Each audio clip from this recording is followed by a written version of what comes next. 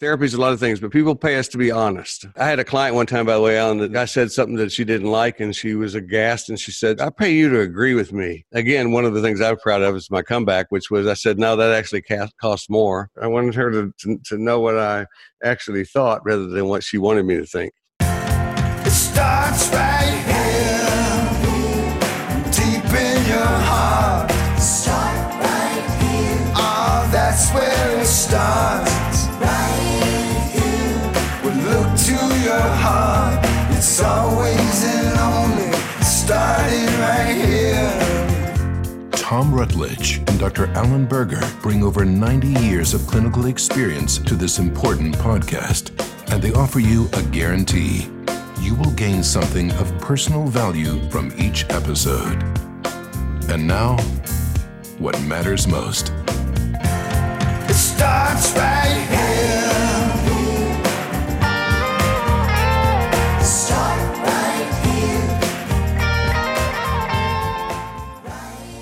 Hello, welcome back to our podcast, Start Right Here. I'm Tom Rutledge, and with me is Dr. Berger. How you doing, Dr. Berger?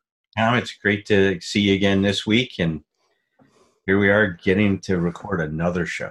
I know. It's like you and I have both said at times when we end up doing like we record sometimes two at a time and then have a week off or something. It's weird on Sundays when we don't record. It's like we're missing something. All right, I've got something to confess. What is it? And I sat in here and pretended you were here. I did an empty chair with you on the screen, and I had a podcast. It wasn't as good. For some reason, the monitor did not have the sense of humor that you. It didn't have the quick comebacks. It's like, it did not. Oh man, it was like the old megahertz, right? Like 2 megahertz or something like that. That would be a weird podcast to do where you one person goes like, I think so, and then there's just silence, and you go like, I'm the one that told you that, I know that would be, but no, all jokes aside, it's really great to be here, and look, a lot of people are giving us some wonderful feedback in terms of, finding that what we're talking about to be quite useful in terms of and practical in their life, which is what you and I strive for. We just absolutely not interested. Well, that's and I know. I mean, people who do any number of kinds of things that are service oriented say this, but I mean, it's like, I mean, we really do mean this. It's like the hearing from people and knowing what resonates with them really does help us. It's like we're both are old guys and grown-ups, and if you have a criticism, you have something that you don't like about whatever, it's like, don't worry, we're not going to just assume, we're not just going to bowl over and collapse, whatever. But it's like happy to, we've both been writing with editors and publishers for many decades, so it's like we know how to. We become good sports about being criticized and edited. So it's like, I love to hear that stuff. But given our topic today was about relationship to self, I would love to start, if it's okay with you, with just a piece of a short email I got from a listener that is in Sydney, Australia. I think it really fits into our thing. It's like, so. Sydney, tell us what's going on. Sydney, Australia. Sydney, Australia. That's right. Sound like Larry King. Sydney, Australia. First of all, I will read the part with in all caps. I'm loving the podcast. Yes, and that helped me to decide to open it. The woman's talking about her own recovery. I won't go into details of her stuff. She's dealing with some eating disorder things, and she said that. She's in recovery. She's finally in recovery after 15 years of being in and out of hospitals. This time is different for many reasons, but mainly because I'm driving the bus. It's a metaphor you and I have used a bit about letting that authentic self drive the bus, because I'm driving the bus. Of course, it makes all the difference in the world. It's like, it really does. Recovering from home, Sydney, Australia, and proactively making the decisions that matter. It's tough. It's tough, but effective, which is what tells me somebody's, all the way hip deep into the real thing. Because anybody tells you it's easy, they're not doing it. It's like, so it's tough. Anyway, my request for you guys on the podcast is to go over some practical tips for turning for tuning into your authentic self. I think I've got it about identifying what you're not. Identifying what you are not. But there are some there. But if there's anything specific that we can talk about tuning into the authentic self, and what I would add to that would be basically making a daily practice of staying in tune with that authentic self, because our attention is going to come and go from that. But I love that, because when we've been talking about, I've been doing some little summaries at the beginning of some of these, saying that, you learn about who you are by first learning who you're not. So you sort these saboteurs out, but then you get into the place where it's really about solution, and it's like the solution is, who am I? I mean, as corny as that is, who am I? And, and we're not just this one thing. I responded to her at some length too, because I, me, I can't write a short email. So she probably got a lot more than she bargained for when I responded back. But one of the things about that I was saying to her was, there are many parts of our authentic self, but I think we're talking about right now, when she says the bus, I think we're talking about the bus driver. I think we're talking about in my book, Simple Truth, not Simple Truth, the Self-Forgiveness Handbook. I by that time, this place of that authentic self has the title for me of decision maker. It's the part of us that is at the core, that makes the decisions, that listens to all the people on the committee. It can even listen to the crazy guys. It can even listen to the one who thinks I'm a piece of shit or thinks I should be drunk. But thank you for sharing and move on. But so I think what we're talking about really is what this woman is talking about is being successful because she's driving the bus, and so I think we're talking about that decision maker, and I think the idea of and one of the things I had asked her to do was just write a list of characteristics of that authentic self. Who are you? So I think that's a place to start. And the other thing is to thought, how are we going to stay in touch with it? And to stay on the theme that you and I really strongly believe is that we're not only fragmented into villains, right? Into these characters. Oh, no, yeah. But the healthy self that's the way I refer to it. Mm-hmm. It's also multifaceted, right? There's different parts of the healthy self. There's the decision maker that you're talking about. Mm-hmm. There's the wise self, the sage that sits back and contemplates and thinks about what this really means and things. Right. There's a nurturer. There's a tough loving part. It's like, You see, and I think it's really important as people are thinking about, now, how do I have a healthier relationship with myself? And this becomes an important thing. And Tom and I are now spelling out some of these things, that the nurturer inside. Another part of the healthy self is a playful part. And that comes out with you and me. Absolutely. Too seriously and having a good time, being able to laugh at stuff, laugh at the absurdity, laugh at our outrageousness, laugh at our perfectionism, things like that. Right. That's a healthy part of us too, right? Is that playful part of us. Yes. I like the other thing that you talked about at one point about listening to the second voice. So it's also having some patience, right? That part that we don't have to do everything right now. But there's also a part of us that's healthy sometimes where you have to act immediately and you can't just sit back on your laurels or contemplate the situation. So I think what's starting to emerge as we talk about this, you see, this is a very interesting concept, Tom. It really baffled me when I first was introduced to this in the Gestalt therapy literature. Fritz Perls had a statement at once. He said, the healthy person is a person with very little personality. Now, at the time that I read that, I was taking a graduate level course in personality. It was a graduate seminar in personality. And we were reading all of these things like Healthy Personality, Bandura's stuff, all these other people, looking at how they selected astronauts and all the personality tests that they gave them because they were looking for supposedly healthy people that they were going to be able to send into space and stuff like that. And then Fritz comes out with this idea after I'm struggling all, semester long to figure out trying to integrate all this information I'm getting on personality theory. And Fritz says, well, a healthy person is a person without personality. So in 1 minute, he just kind of wiped out the whole seminar.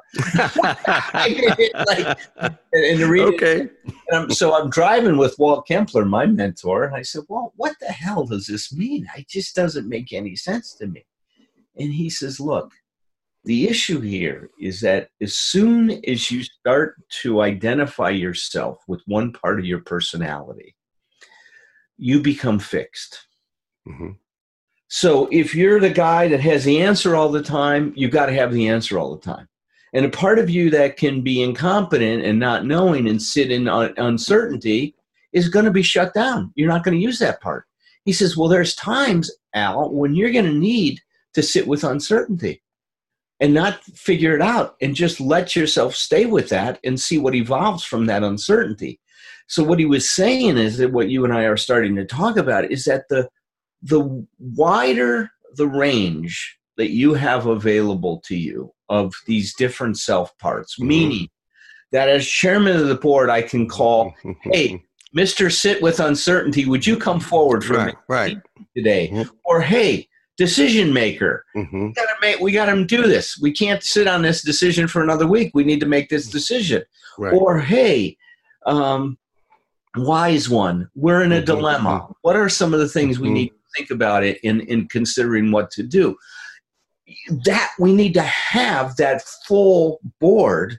Absolutely. At the meetings to be able to call on whoever we need as a resource at that particular moment. Right.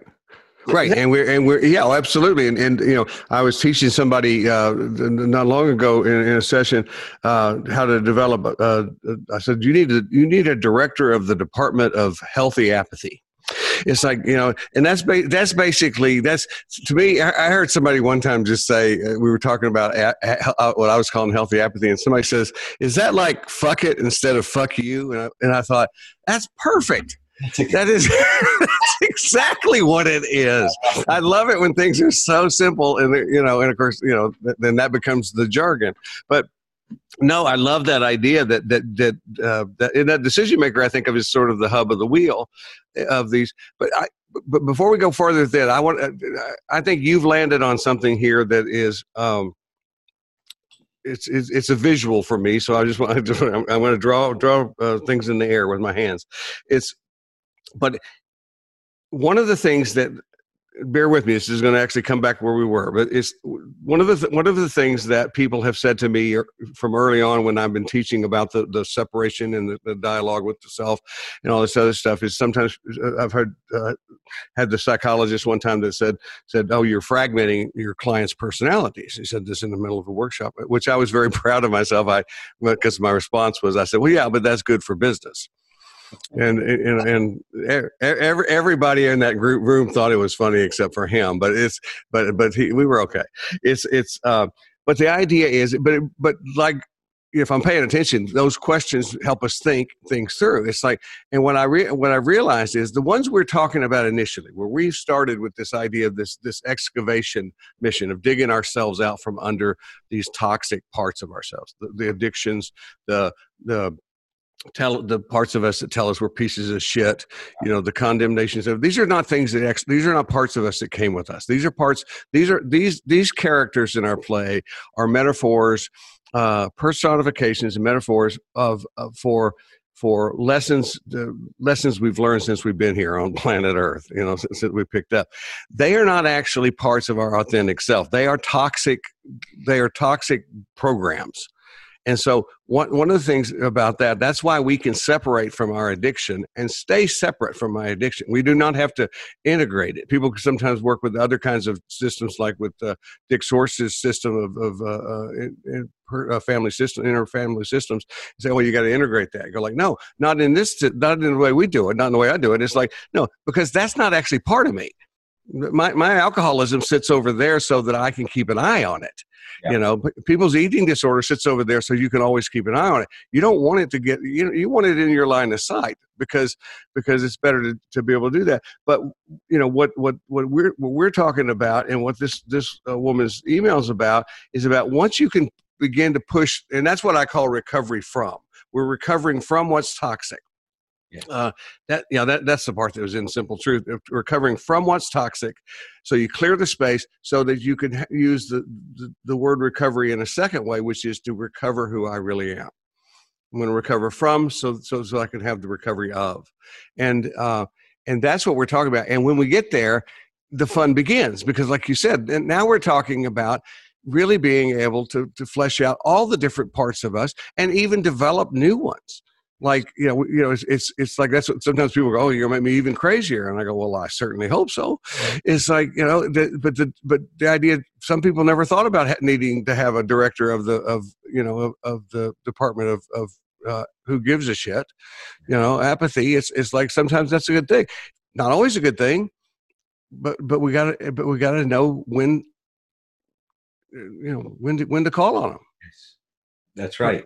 Yeah. And so that's what we're saying is that there's not any one part that's going to determine if we're healthy or not. Is what it is. It's right. going to be the coordination of these different parts of ourselves. And, and I like how you're saying it. The way that I like to phrase it, and it's very similar to what you're saying. See, I say it's what's right about us that causes trouble, not what's wrong about us. And what I mean by that is that we ignore what's right about us and we pay attention to what's wrong with us. Mm-hmm. By ignoring what's right about us, we're not able to bring to bear all of this richness that each of us have. And, that's where that's where I get so excited, and I see it in you too. Yeah. I see people discovering ways of dealing with things and coping with things and being excited about it. It's amazing. It's such a sacred honor to be a part of that. Say that again. What you started with? It's what's right about us. It's what's right about us that we ignore that creates our problem. That's it. It's so cool. The timing of that could not be better. I was in a conversation with a client on Friday, and one of the things I was saying to her was, I said, you always can find these negative things about yourself, but it's because you're always looking for them. And I've known her quite a long time, and I was, but as she was talking, I just, for some reason, it fits into this perfectly. I said, let me tell you some of the things that I heard in what you just said that were about real amazing qualities of yours, because I know her not well enough to know where I really know who she is. And it's like, and that's exactly what that just puts into words exactly what we were experiencing, because I was going like, we were looking at the exact same thing, the stories that she was telling about what was going on, and we're seeing entirely different things. And it's like, all of it was real. Her over the top condemnation was not true, but she was pointing to things that were, some shortcomings, or I wasn't able to do this. Like, basically things I can't change. I can't change this person. Well, no, you can't. And that kind of stuff. But she was overlooking all the wonderful things. Yeah. There you go. That's I it. I love that part. And that creates a lot of trouble in our life, because I alienate myself from these parts of myself that are so important. I love Theodore Isaac Rubin wrote a book called Self-Compassion and Self-Hate. And it's really, he was a brilliant man. In fact, he suffered from an eating disorder, and he got into recovery for his eating disorder. And so he was a PhD, and he wrote a lot about, didn't write specifically about recovery, but wrote about these issues. He has another book on decision-making. Those are his two books, Self-Hate and Decision-Making. And one of the things he said is self-hate is any act, thought, or belief that acts against the true self. Any act, thought, or belief that acts. And he says, and a lot of times our self-hatred is like just a current that's underneath what we do all the time. When we experience this is when it really breaks. We have these peak moments of self-hate where we've really done something that we berate ourselves for. He says, but underneath that's it's percolating all the time, is what his idea was. Then he goes on to say, self-compassion is any act, belief, or attitude that now support your true self or your authentic self. Okay. Because what that does was, first, I love that. And I have not read these books. So tell me this guy's name again. Dr. Theodore Isaac Rubin, Rubin is his name. And you know, when he wrote that, it's like, oh my God, everything that we talk about, all the villains, that's self-hate, the manifestation of it. Every the villains is trying to hurt us, is trying to destroy us, is acting against us. Well, and the underlying thing you're talking about is what, you know, that I would imagine, I don't know when he wrote these books, but he probably didn't have the technology we have today. But in the language of the technology is what I say I've discovered about myself eventually, look with hindsight, is, you know, that self-hatred is like a default setting. Yeah. It's like, it's you know, it's like, and even when if I look at it and use that kind of metaphor, I can go like, I could go in and manually change the setting, but whenever I would reboot, I would always reboot back into the default setting. Yeah. It's like, so what I had to realize is that because I go like, that happens to me all the time with my technology, that I don't understand, why does this thing keep going back to the way it was when I want it to be different? It's like, but that definitely was the case in terms of, and what that does is it puts us in a place where when you start to ask somebody about their true self, their authentic self, it's a very scary thing, because they'll look at you with some form of the deer in the headlights, which is like, because the big, you know, and I always want people to know, would want listeners to know, is, you know, if this is a new question for you, understand that if you're sitting there going like, I don't know, right, then you're in the right place. It's a little bit like the woman in the Thursday night meeting last week she just asked the question, the simple question is fear part of this early recovery? You know, and what I just said was yes. I just but I noticed I didn't have to say anything else. She just said, okay, good. It's like, I want people to know, you want people to know, no, a lot of times these really scary places are landmarks that tell you you're on the right track. You know, it's like, no, it's like, and what you're talking about is why that true self, that authentic self, is such a mystery, and it's because these other things have occupied us. Yes, and they have. If we take that metaphor a little farther, they do basically possess us and impersonate us, and they do claim to be us. Yes, you know, they don't. They, you know, that's we're the ones who come in and make that use that pronoun therapy that Carol, our friend Carol reminds me of a lot of times. The pronoun therapy of like saying, no, that voice needs to say, Alan, you are bad, not so that you're not saying I am bad. It's like you change that pronoun. You are bad. Now you may go, I believe it, but you go like, now you have an opportunity to disagree with it. That's right. That distance, that space, that creates possibility. That's what we talk about all the time, is that always create space between you and the issue so that you've got some room to move, right? That's right. Room to maneuver is the way. Even if it's that, like you and I have talked about that, what I call reasonable doubt. It's like, you know, maybe I'm not a complete fucking idiot. You know, it's like, oh, well, that's good. That's movement from where I was yesterday. It's like, that's fine. I mean, seriously, it's like people, because the stuff I don't trust is when somebody thinks they're gonna just convince me to just fall deeply in love with myself instantly. You know, it's like, you know, no, that's probably not going to happen that way. But the idea that you could begin the process of poking holes in the fact that, you know, maybe these other voices are lying to me. Right. So here's a good thing that I wanted to share with our listeners in terms of what they can do because the question that I'm answering, let me say that before I answer it. So, ask the question first, Alan, and then answer it. That might be a good idea. My wife would appreciate that. By the way, I usually just start in like I've already talked to her about the situation. Well, details. Don't be bothered with details. It's like so the question that you get, and I get a lot, is how do I know that this is my authentic self, right? How do I know that this is... So I do an interesting experience with people. Actually, it's an experiment. So I say, let's take a situation that you're struggling with. Let's say Um, I want to take this class. So but I'm not sure. I'm in conflict over it. Another part of me is afraid of taking it and stuff like that. So how do I know where it's good judgment or not? So what I say is, all right, so say I don't want to take it. I don't want to take the class. So just make that declaration. Then they do that. Mhm. And now I say, all right, so pause and listen to yourself. What happens in your body when you say that? Because, you and I talk about the body is the mind and the mind is the body. There's no separation from it. And we can listen to our bodies to know what's going on with us, not just go to our mind to figure it out, right? Then I'll say, okay, I want to take the class. Now say that. And now sit quiet for a minute. Mm-hmm.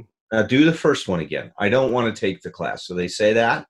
I have them sit, just pay attention. Don't even tell me what's going on. Now say I want to take the class. Describe to me the difference. Yep. What did you experience in terms of the difference? I can't tell you how many times, whatever the issue is that we're doing that around, right? I want to take this trip. I don't want to take it. I want to visit my parents. I don't want to, whatever we're talking about, right? When they listen to themselves in that way, when they quiet everything else down, when they feel it, authentic self starts to come through. Well, when you do that too, the interesting thing is unless you have somebody who's just, there's every now and then you get somebody that's just really kind of difficult to read, but it's like most people, by the time they go through that exercise, before they even acknowledge what the answer is, we know. That's because we watched them and heard them. In their body, we see that when they're going against their true self, there's conflict. So that's the measure, right? So if you're wondering if you're pushing something and it's not going easy and all that other stuff, then it's your false self that's likely to be in charge and demanding things be a certain way. Because as soon as you start to operate from what Tom and I are talking about, you dance better with life. That's right. So I even have a name for that. I've done it as it seems to be always the case. Whatever you've done, I've done some version of that myself. I call it trying it on. It's like when somebody's trying to do, I'll say try a decision on, and sometimes I'll do that. We'll do that in the session, but sometimes we can just say just. There's two other ways I've had people do that. So just try it on for a while. Just say it now, say it out loud, and then just kind of see what happens over the next hours or whatever. The other thing is I have people write position papers. It's like I say, okay, write a position. I had somebody most recently, it was about a relocation thing they were trying to do. And so I said, now here's the rule is when you write the position paper that you're going to move to this city. I mean, this is only the part of you who absolutely wants to go to that city. It's like the others are not allowed to speak. They can't write. They can't. And it's like you write these two position papers, and then bring them in. We'll read them, that kind of stuff. But got back to it. Said, we want to read your position papers, and she said, don't have to. it was and then she did let me read them. It was crystal clear once she had written about it. And I tell people when they make a position paper, put themselves in a bit of a harness. Don't do it longer than a page. Just a short, just make your point and try it on. And people, and what you're talking about too, is you're talking about putting people in touch with their own wisdom. And we're really talking about something that is pivotal here, which is teaching people that they can trust themselves. There's two goals that I think that you and I share when we work with someone. One is getting people interested in themselves again. And then the second one is getting them to have faith in themselves again. Yeah. And being able to trust themselves. Or sometimes for the first time. For the first time in their life for a lot. Yeah, sometimes it's a rehab. Sometimes it's just a hab. It's like we just have to, sometimes people have, and that's really hard. And I want people to understand if stuff that seems sort of to your brains simplistic, but seems complex and difficult to apply. It's like, don't buy into the bullshit of they're trying to, because we always those guys are trying to attack us and tell us we're even doing therapy wrong. It's like, no, it's because this stuff is so foreign. It's like, if nobody has ever said to you, I mean, it's, it's corny to the point, but it's true. It's like, if nobody ever said, it's like, sometimes it's just, I'm right here. I got you. I got your back. A lot of people have never experienced that. Mhm. A lot of people have never experienced being truly protected. And very often, many people have found that, and you don't have to come from the worst, most horrible family for this to be the case, but the people who are in charge of protecting you are also, at least to some degree, perpetrators, that they actually hurt you. That's confusing as hell to a child growing up. So as far as that going to, how do I trust? Just the big question, trust, forget what or who, how do I trust? It's like, we tend to trust what is familiar, and a lot of times that's what the most negative beliefs are. They're familiar. Right. That's right on. That's very well stated. And if you're out there and you're listening to this, and this is some new information, so some new jargon for you, right? New concepts and stuff like that. Start with this idea about getting interested in yourself again, because from that grows a lot of good things, right? Because if we talk about start right here, start with that one. Right? Start there with that concept. And this is how you might be able to embrace it, is who you think you are and what you think you know about yourself is only partially true. Mm-hmm. That there are so much, it's like the iceberg, right? You only see 10%. Mm-hmm. I think for most of us, we're only aware of a very small portion of who we really are. And the reason is because we've all developed along these lines of wanting to have certainty. So we don't just hang out with ourselves in the uncertainty and see what evolves. Is we want to have an answer. We want to be a certain way. We want to have an identity. And I'm not faulting that. I'm not saying that that's the wrong thing to do. We all need to do that. But what it does is it gets you thinking, just like what Tom and I were saying earlier. It gets you thinking that this is who I am. It's back to the pronouns. Right. It becomes it's identity sort of set in concrete. It's a very interesting thing. The untethered soul. I can't remember Michael. I can't remember his name right now. Michael Singer. He has a very interesting line. He says, "It will be hard to find yourself in what you think you've needed to do to define yourself." You have to say that one. Say that again. That's great. I love it. It will be hard to find yourself in what you've constructed to define yourself.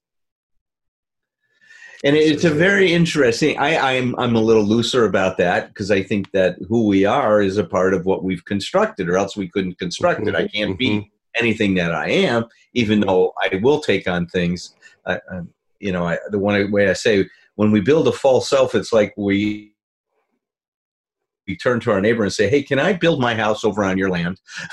As we take somebody else's land. And we construct on these ideas, right? These are, like you said, they're not us. These are not. Right, this is not who we are. This is who we think we've got to be. This is all that other nonsense that goes on. But it's a very interesting thing. So when I say get interested in yourself, it's like you are a treasure chest that you haven't discovered yet. Mm-hmm. And when you unlock this thing and you finally find it, your mind is going to be blown.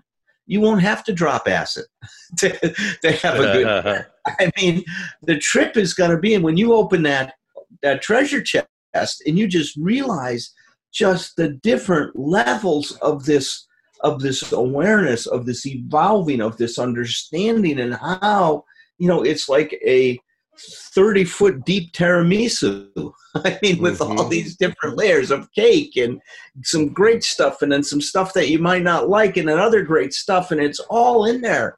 And it's exciting as hell when you get to that point of being interested in yourself again. But going back to my point, but first, before it's exciting as hell, it's going to be scary as hell.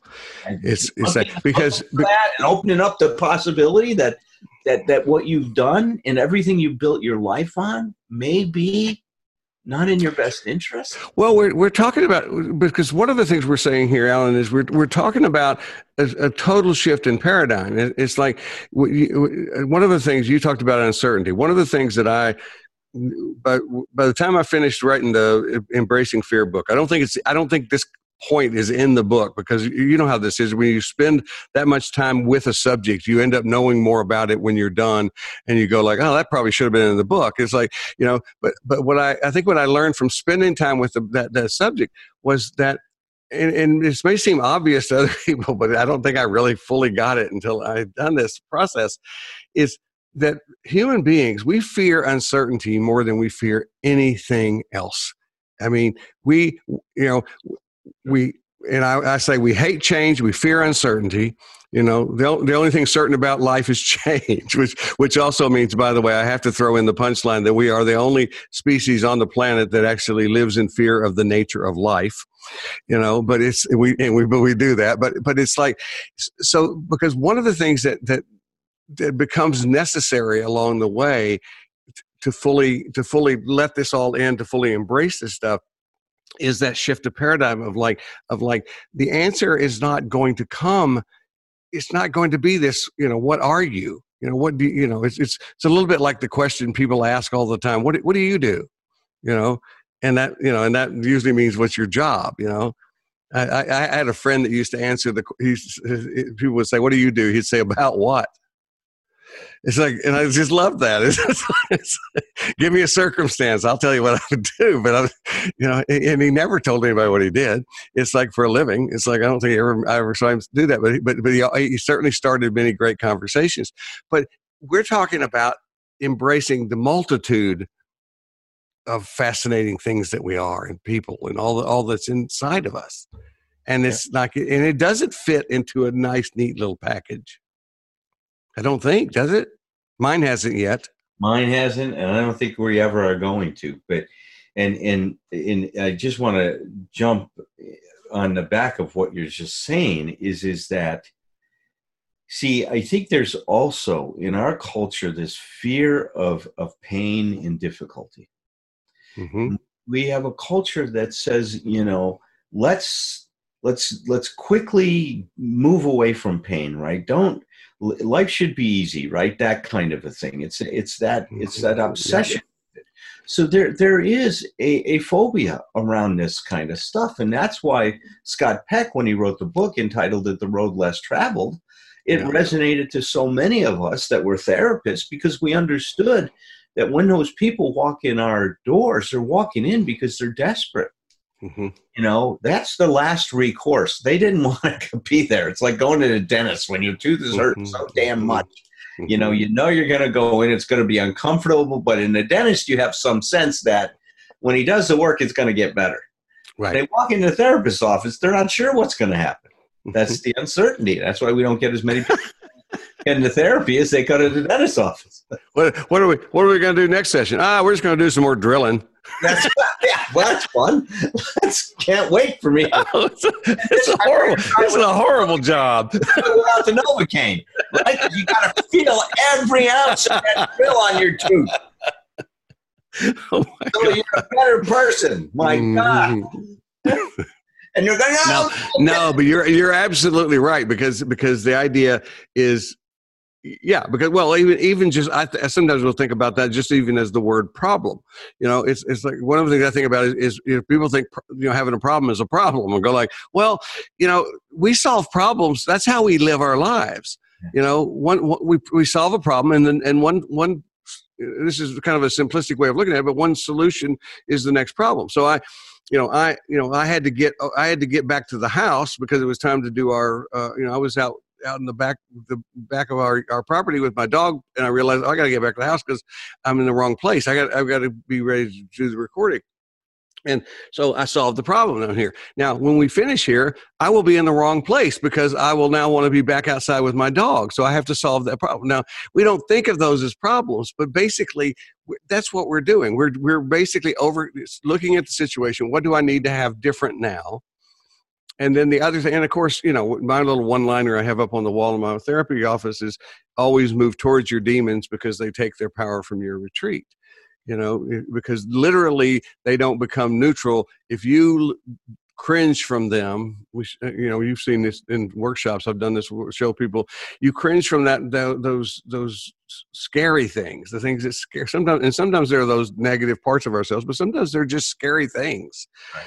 And we are actually handing power over to them, making them more powerful by, not leaning into it and saying, and having faith, like you said, the second part, faith in ourselves. You can do this.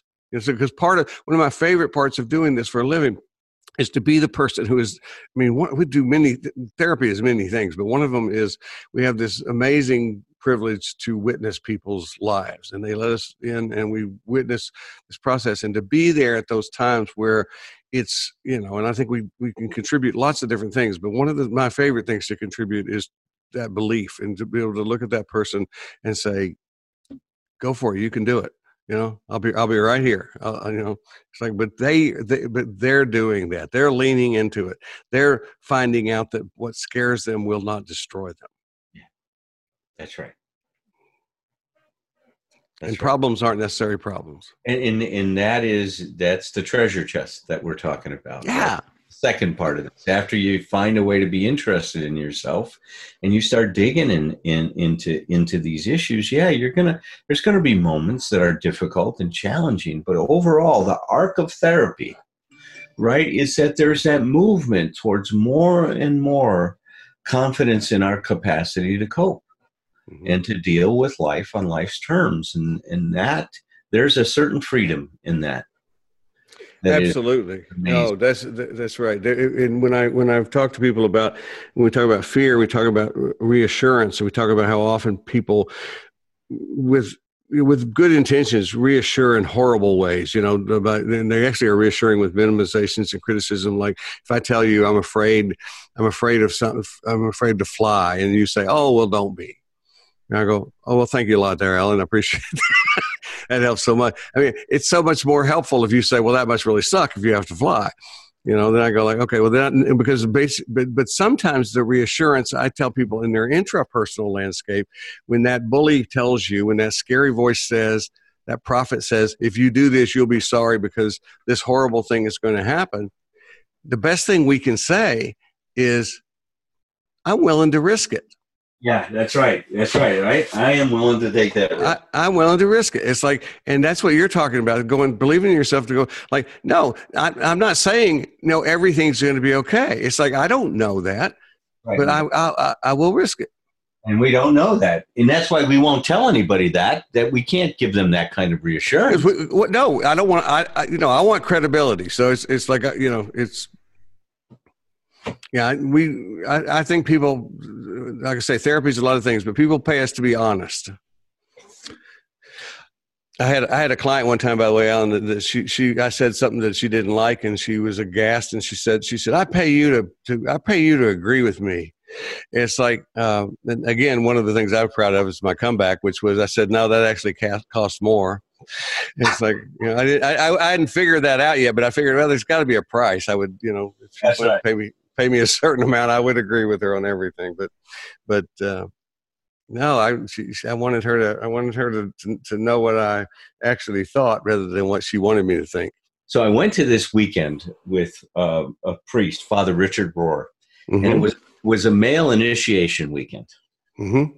Oh, yes, I remember you talking about this. We've talked about back in the video series, yeah. So just for those people that haven't seen the video series, go back and watch that video. Mm-hmm. There's magical moments. It's cool stuff. That was just when COVID was hitting, and there was a rawness to what we were doing.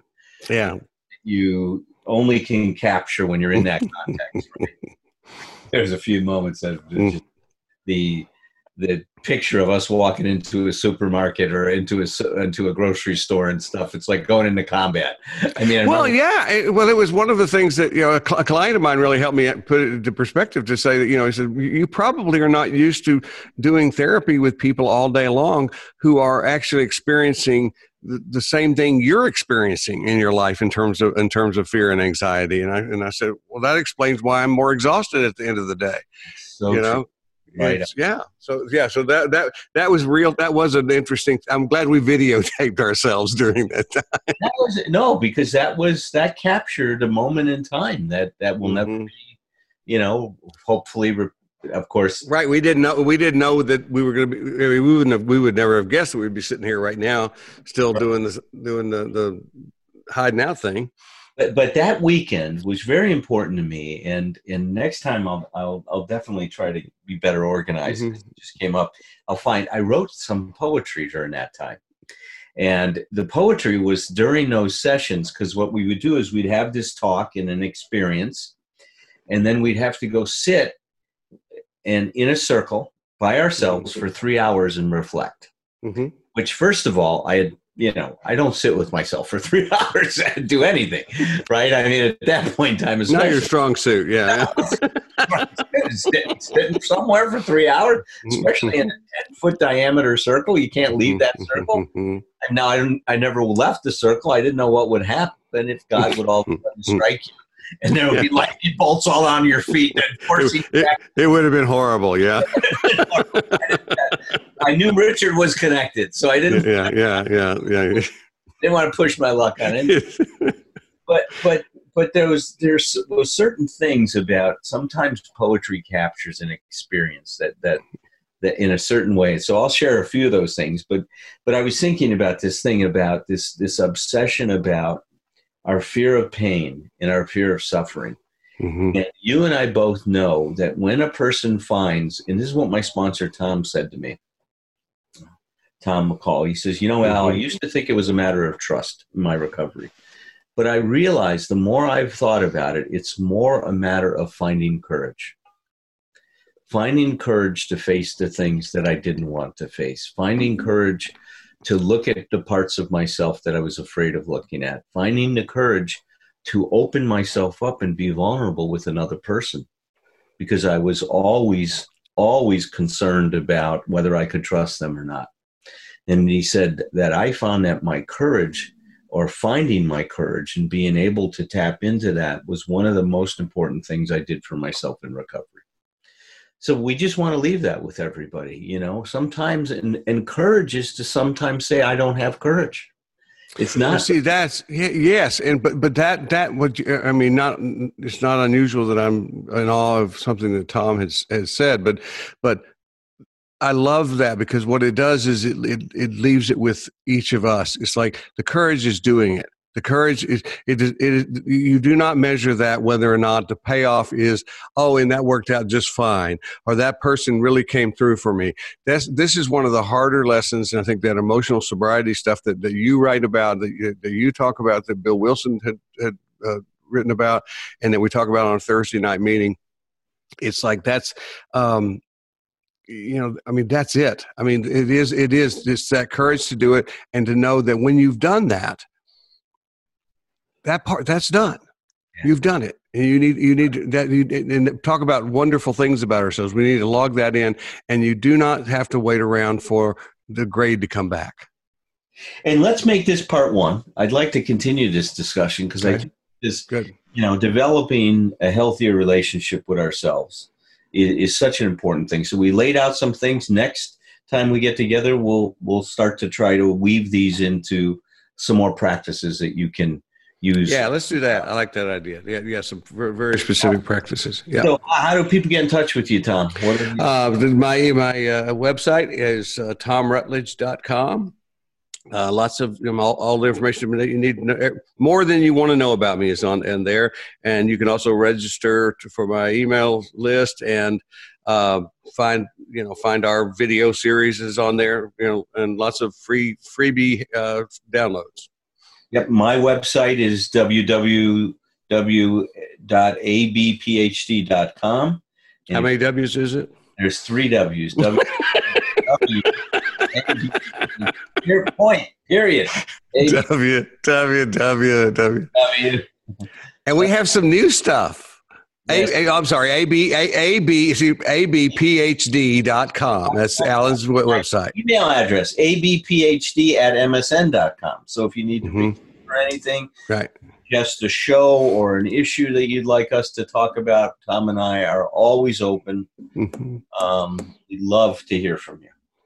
And Patrick said that we have some new things. Yes, an Instagram and a Twitter account. So pretty soon we're going to be social media meme or whatever you call it. Of course, I wasn't paying attention when Patrick was talking to us, but it was.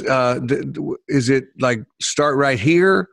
Is that how they find the Twitter account and the Instagram? Is that right? That is correct. Patrick is giving me the thumbs up, so I'm right.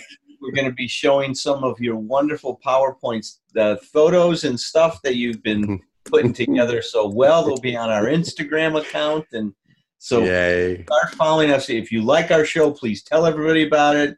If you don't like our show, please tell everybody about it. In Hollywood, all publicity is good publicity. That's right. All publicity. That's right. Just say every now and then I've seen a movie that's so bad that I'll just decide to tell other people. I'll go like, "You've got to see this." That's right. And when I'm not telling them it's horrible, but I'm just going, "You've got to see this movie." Did you ever see Billy Jack? Yes, love Billy Jack. One of my favorite movies in the world. Patrick, have you seen Billy Jack yet? You got to come into this conversation. Oh, but my dad always tells me that when Billy Jack takes his boots off, you know that the shit's about. Oh man, it's yeah.